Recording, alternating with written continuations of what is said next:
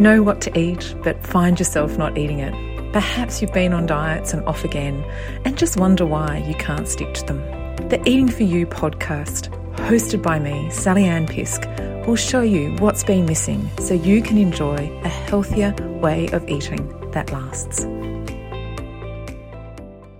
Hi, Sally Ann here, and we've got something a little bit different for you today. I've got Angela Mills, our resident fitness expert, and she's actually going to be hosting the episode today. Yes, I'll be taking over the microphone today and I'll be turning the table and asking Sally Ann the questions. Now, Sally Ann, you're quite an inspiration to all of us, and I thought this would be a really good opportunity to find out a little bit more about what makes you tick, what your day looks like, and how you tend to build some good habits into your day-to-day activities as well and actions that you do. Yeah. So do you mind? Are you willing? Are you brave? I'm here.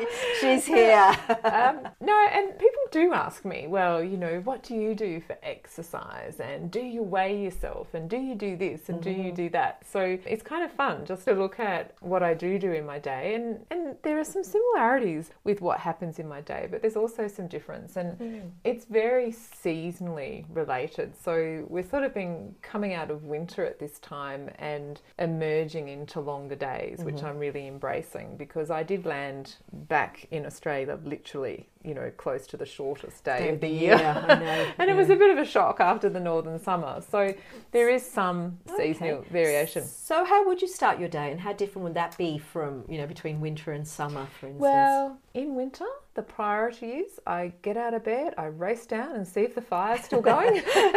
And if it's not, I, you know, restock the fire. And seriously, that can take me 20 minutes, you know, by the time I get that all sorted. And so obviously in the warmer months, I don't have that as my first chore. So often I'm waking, I might need to go to the toilet. So that happens. I also set myself up to do some meditation, maybe some yoga, and I like to have a cup of either lemongrass and ginger tea, or sometimes, especially in winter, it will be a rooibos chai, and I have that in winter, obviously, by the fire, and I do that before I head outside, because the next priority is giving my horse her breakfast. So your horse gets breakfast before you do. Is that how it happens? Yeah, I'm sitting here nodding my head.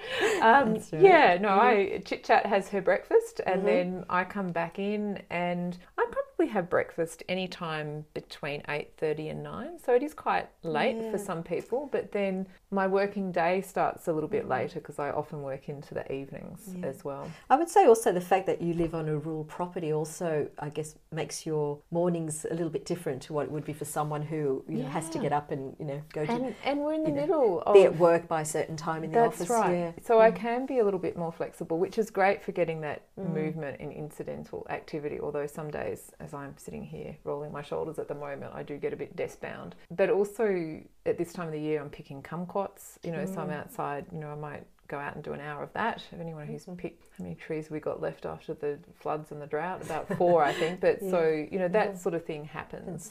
But then, you know, I might go down and find out a tree has fallen on a fence, you know, so that's got to be sorted out. So you're quite right, there are some things related to the property that I need to take care of as well. So when you are sort of in front of your desk, I guess, how long are you there? Do you spend, you know, a certain number of hours a day that you try to get into, you know, to actually working, or does it vary? Yeah, look, it does vary, and I do tend to break it up a bit, because depending on the day, I may even, you know, if we've got something happening that I need to attend to on social media or emails, then that may even happen. You know, like I go out and feed Chit Chat, then come in and think I've just got to do one thing, I've got to check. I don't get stuck on my phone, you know, I'm pretty diligent that way in terms of I don't start wandering onto the news feed and things like that. It's like, no, I just got to check this social media post and see if we've had any responses or any questions that I need to attend to. So that might happen. And then, yeah, I'm probably working on average sometimes between, say, 10 and 12 or 10 and 1. Depends when I get hungry for lunch. And then if the weather's nice outside in the afternoon, I'll take my laptop and wander off with my horse somewhere, and she'll have a good feed, and I'll do some work outside. I find that really calming and inspirational as well. That's a very different work environment to many of us. I can definitely attest to that. Now, you did mention in that lunch. Now, how do you actually tend to prepare lunch, or is it something that you're vigilant about doing every day? Or let me take it back a bit. Food. Obviously, you're a nutritionist, so I'm coming to a topic that's very close to your heart. How does your food day look? Yeah, no, my food day is an interesting one, especially since I've had my first blood test results since menopause. Awesome. So, yeah, I'm actually doing some fine tuning with nutrition at the moment. Being a vegetarian eater, I do have to look at, good quality protein sources. And I think there was a little bit of a drain on my iron stores while I was travelling that second 4 weeks, and possibly longer than that. So I do look at the nutritional side of what my requirements are, but it's all about planning out what types of food and ingredients I'm going to have for the week. So I don't actually do meal planning as such. It's like, I know I'm going to have some tofu. I know I'm going to have some chickpea burgers. I know I'm going to have some stir fry. And then there might be a meal eaten out somewhere as well.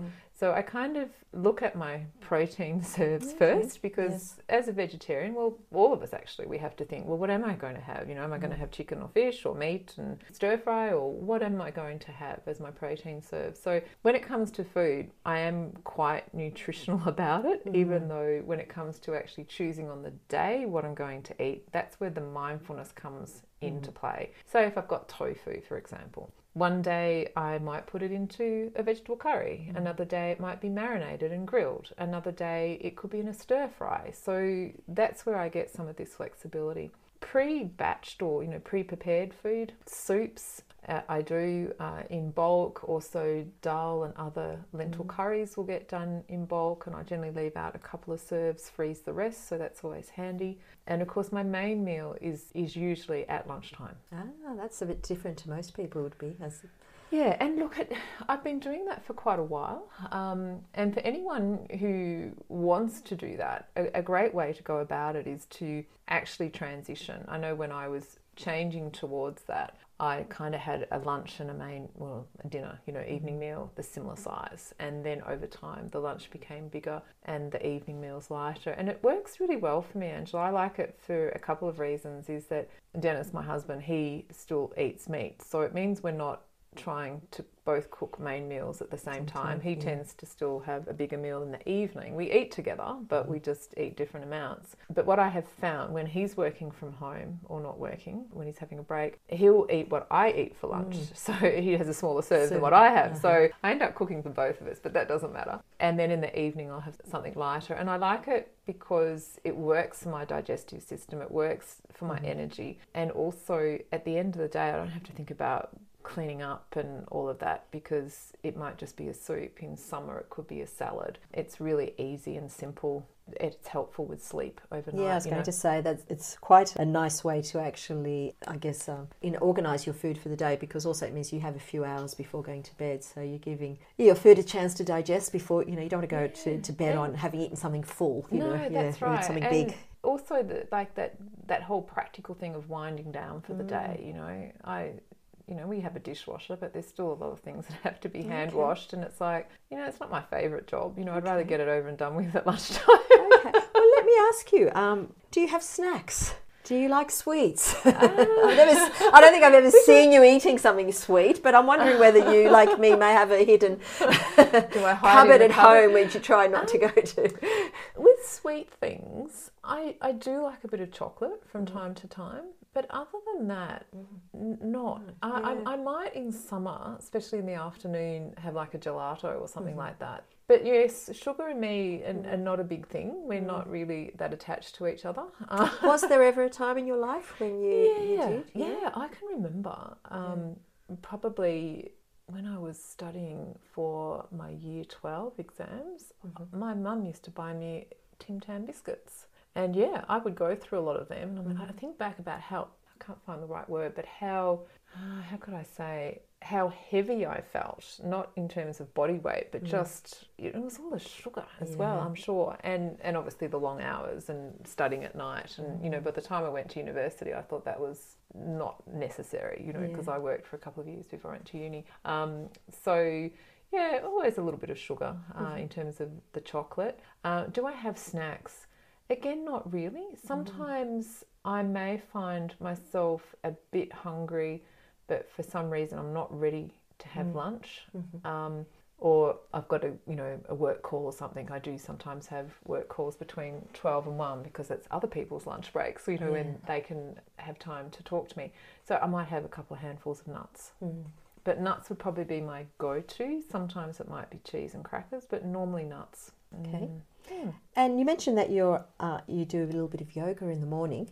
Is that your activity for the day, or do you try to get out again? Yeah, look, well, it depends. See, our property is 1 kilometre in length. So if I go down the very back paddock with the horse, that's a bit of movement. Yes. And then if I walk down to take the rubbish down, which I often do, or to check the mail, then that's a bit more movement as well. Having said that, one thing that I am wanting to get back into that I was doing diligently before I went to Nepal was that at least a weekly bushwalk. And that's not just for the benefit of the resistant weight bearing exercise, it's just that time in nature. And don't get me wrong, you know, you can't see out here, you know, I'm surrounded in nature here, but it's different. This is a forest that I walk in, and it's another level, if you like, in terms of trees. So that's one thing I'm certainly working on, getting back into my routine. Well, and the advantage of that also, it's weight bearing exercise that's also going to get your heart rate up. It's very different movement because you're always either,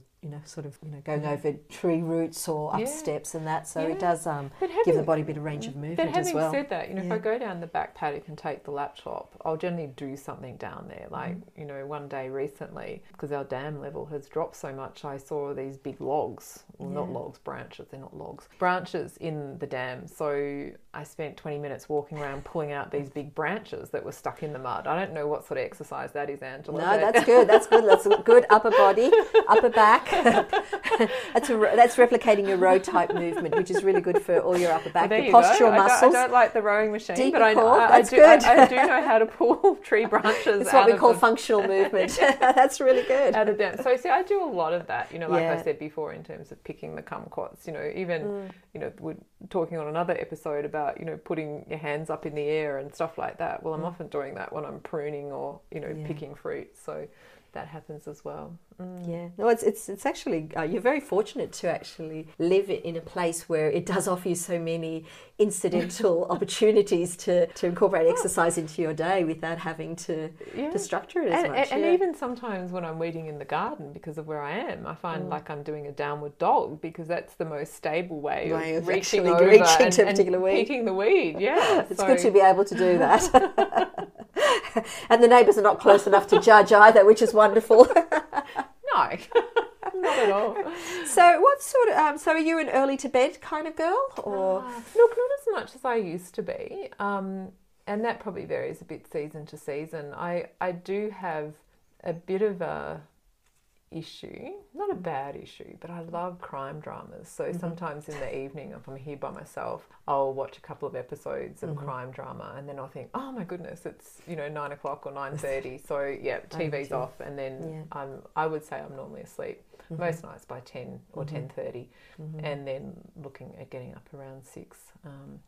Now that it's, like I said, the daylight is coming up earlier, but sometimes I might go to bed earlier. But if I do, I probably read and then we'll go to sleep after that. Well, that sounds like an approximate 8 hours you're getting there. Is that something that you feel that your body needs? And how do you feel differently if you don't get that sleep? I feel like, no, I don't want to sound, I feel like I'll be a lot older, and I shouldn't say that because not all older people feel tired, but I need my sleep. Not as much as I used to when I was younger, which is actually good. I was probably more at 8 to 9 hours, whereas now 7 to 8 hours, if it's good quality sleep, not interrupted. So I'm like everybody else. I've got to be careful that I'm not drinking too late into the evening. So if I'm working through till, say, 7 or 8, at 7 o'clock it's okay, but I wouldn't be looking at having a herbal tea at 8 o'clock at night, because I know that's going to wake me up earlier in the morning. So Yes. it's like, no, I have to get myself hydrated before I go to bed. Okay. No, that's good. Actually, I might try that, because I tend to be one of those people that finishes the night with a herbal tea, and then I'm sort of waking up in the middle of the night and thinking, I wish I hadn't done that. I wish I'd had it earlier. Yeah, and as much as I'm mindful about perhaps how much I eat at different times, because some days I'm more active. If I go and do a full-on 2-hour hike, I'll be ravenous and I'll be into the carbs when I get home with whatever I'm eating. But if I'm at the desk all day, then I'll eat a smaller amount. You know, my husband often says, have you had enough to eat? And I said, well, I haven't done anything today. You know, like, sure, I've been using my brain and some incidental activity, but I haven't really burnt up a lot of energy, and I'm not actually hungry, you know. So can I ask you, because you're touching on that quite a bit, do you find that you respond on a day-to-day basis on what you feel that you need, or do you feel that you have a ritual in that, well, I always have lunch at this time? No, definitely not. My rituals would be more about, I like to have that cup of tea in the morning before I go out, and another one would be making sure I don't drink too much in the way of fluid, say after 7:30 at night, probably 7:30, because that gives you enough time to go to the toilet, empty out before you go to bed as well. So they're probably the start and the finish of the day is probably what is important, but also the fact that I tend to most of the time have that bigger meal in the middle of the day is part of the eating ritual as well. Other than that, everything's just as it comes, you know. And I'm like everybody else. I'm going to eat what's in the house. I'm not going to... I live a long way from a supermarket or a grocery or the co-op where I buy most of my fresh food. So it's not like I'm thinking, oh, well, I feel like eating this now. I'm going to jump in the car and travel for 45 minutes to go and get it. So, yeah, it's... So if you don't keep it at home, you don't eat it. Yeah, and it's not so much that, but it's more like that example I gave earlier about, you know, if I feel like having tofu, how do I want to have that today? You know, is it going to be in a stir fry, a curry, or am I going to grill it with some marinade? So that's just a simple example of how the mindfulness comes in, and the quantities that I eat, depending on the weather, depending on how active I've been. You're very inspirational in that respect. Now, I will ask you one other question just to finish up with. Do you have anything that you'd want to change, or any goals, or something that you're not doing at the moment in your day, or you feel that you should be doing? Yeah. Or doing differently? Yeah, and I'm like everybody else. I've got 24 hours, and you know, I do probably watch a bit too much crime drama at times, so there's not like time's the issue. But from a food point of view, one thing I've noticed since coming back from overseas, I've got to really watch being hydrated. You know, when I'm out with the horse, I take a big bottle, and I have like this, I think it's about a 400ml bottle on my desk. I've noticed that I haven't been hydrating as well. So, and I think it's because, again, I came from the northern summer back to winter, and it was so cold, and I just didn't feel like drinking, but I've got the heater on and you still dehydrate. So that's one thing that I've been working on. Recent blood tests, as I was mentioning earlier, post-menopause, just need to fine-tune a few things with my iron, and the big one there for me is that really drinking black tea too close to a meal, because the components in the tea actually decrease the absorption of iron. So I was actually thinking, you know what, I like my rooibos chai as much as my black tea chai, so I'm just going to give it away. That's not a big deal for me at all.